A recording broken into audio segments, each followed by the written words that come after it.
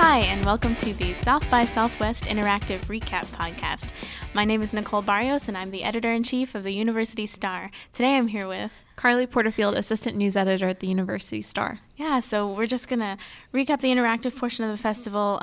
We were lucky enough to get interactive press badges for that portion, so Carly and I both diligently covered the goings-on and the events and the panels and the keynotes, mostly in the Austin Convention Center, but it was a really fun week. It was a really chaotic week, and we're just happy to be here to share some of the stuff that we learned with you guys. Right, we went to a lot, so let's get right into it. One of the first events I went to was actually the keynote, a keynote speech by Princess Rima bint Bandar Al Saud. She's a Saudi princess, and she has been very active in the Middle East with women's rights and breast cancer awareness. And Nicole and I were both there, and we loved her. Yes. We were just laughing at her. She's so hilarious. What I really liked about her is that she really wasn't scared to speak her mind. One of the first questions that she was asked is why she wore a headscarf, and I don't know. I feel like here in the West we get really preoccupied with it, but she was just like, if you would basically just like look at what the woman does instead of how she looks, then we would all be better off. And I just really admired her. Her family owns the company that operates a luxury department store in Saudi Arabia that was the first to hire women. So she kind of talked about the things she had to go through to do that. But she's also, like I said, very into breast cancer awareness, which a lot of cultural things go into that. That are different than the Western world. And it's really interesting because I never considered that in like cancer awareness, like the differences, like over there, like she says it's more taboo to talk about like boobs. So like it's hard to raise awareness to like for women to check themselves. Yeah. And like, I don't know. I just think it's really cool because she's like very conscious of her culture and she's very proud to be Saudi, but she's also kind of fighting for like progress. And I just thought she was great. No, I thought she was beautiful and well spoken and funny and relatable, even though she's a princess from Saudi Arabia. She is. I wanted to be her friend after the event, but yeah, I'm really glad about the work she's doing because I feel in the way Americans see it, maybe that culture is a little bit like oppressive of women, and so she's showing that that's not the case, and that there are women out in that culture to stand up for their rights and to, like you said, make progress. Speaking of social events, we also went to another event, I think a few days later, that had to do with another social. We did, yeah. We went to the comedy show. It wasn't called the comedy show. It was the Above Average Talent Show, benefiting the Ally Coalition, held at Brazos Hall in downtown Austin. So this was kind of like a comedy for equality thing. It benefited the LGBTQ community in Austin and the youth there as well. And so some awesome talent was there. Vanessa Bayer and Jer Farrow from SNL were there. Live, yes. Saturday Night Live. Some really good unknown comedians that I didn't know them before this thing. Right. But they were awesome. They were really funny. Elliot Glazer, James Admin, and John Early. And then the quote-unquote headliner, the one that most people were all waiting for, was Bob Saget, which I don't know if he was the best choice to be at an equality comedy showcase because most of his jokes were about penises and, women doing sexual things. Yeah. And so I don't know like how that fit, but, he was there and it was okay. I really enjoyed the first part of it. Vanessa and Jay Farrow. Yeah, they were great. They were so good, and they just had the crowd rolling and laughing the whole time. And Jay Farrow actually featured one of his original raps, and that was really cool. It was cool to see like a different side of him from SNL. But because he was kind of dealing with his religious beliefs, which was something that I hadn't seen before. Yeah, from him. Yeah, Nicole and I actually disagree because I really liked Bob Saget stuff. Like it was very dirty, but I don't know. I liked it. My dad warned me that when I told him I was gonna like go see him, he was like, "Oh, well, I've heard stuff, so be careful." My mom warned me too. Yeah. But I don't know. I thought it was funny just because I like watched Full House growing up, so it was really shocking. But I liked seeing that other side of him. Yeah.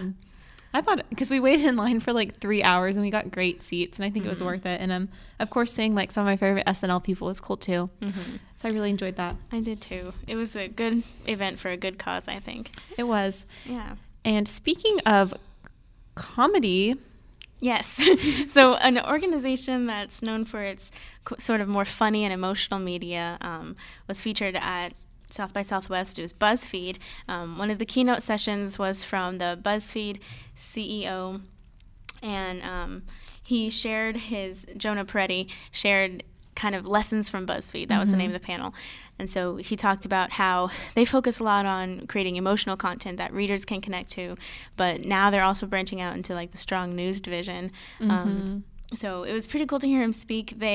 Something that was funny at that panel was that he stopped and showed the BuzzFeed motion pictures video of weird things couples fight about, and he just like projected it on the huge big screens, and everybody just laughed the whole time. And he said it was good to focus on content like that people can relate to and talk about over, the water cooler, quote unquote, and that the responsibility of BuzzFeed is to have an impact on the readers' lives. And he talked about different things about being innovative in the field.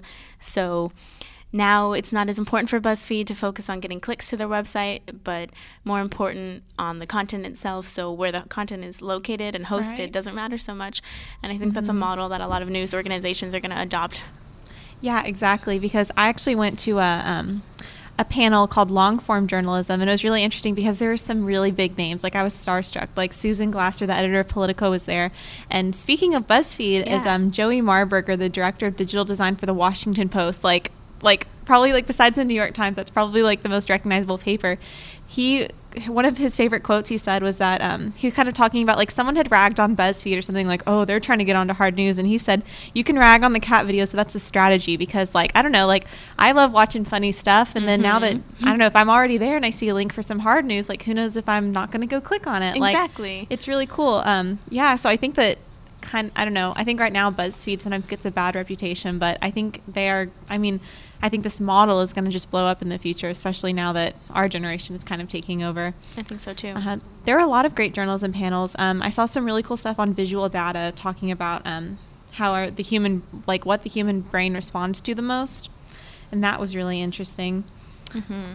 Yeah, and I know we're focusing a little bit on news, but it was a pretty big topic at South by this year.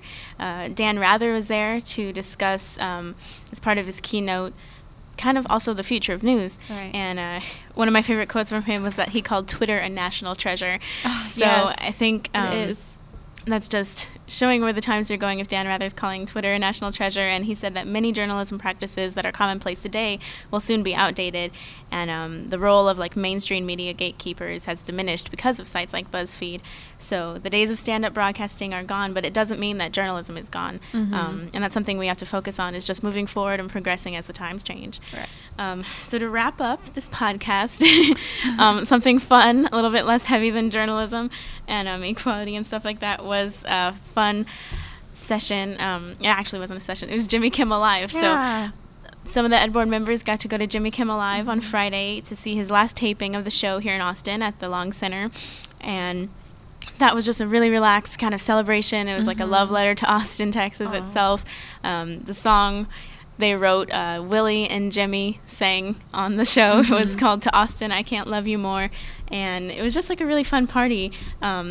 Nelson said his blood type was queso, and and they got to joke about, made many weed references. And Colin Hanks was there, and Edward Sharpe and the Magnetic Zeros performed. And well, that's the funny thing is because I did not go because I was going to, but then Kanye canceled, and because Kanye West was supposed to perform Friday night, but then he canceled even though he was in town, and I just didn't go because I wanted to see Kanye. But that's interesting.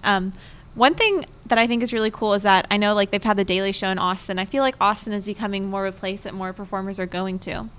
So I think it's cool that we're kind of, I don't know, we're just like down the road from there. And I think it's cool that we're getting our spot on the map now. Yeah, Texas is growing both digitally, technology. Right. We're just the best. Yes, we're doing well. So South by really proved that, and it was really fun to cover. So thank you so much for joining us today on the South by Southwest Interactive Recap.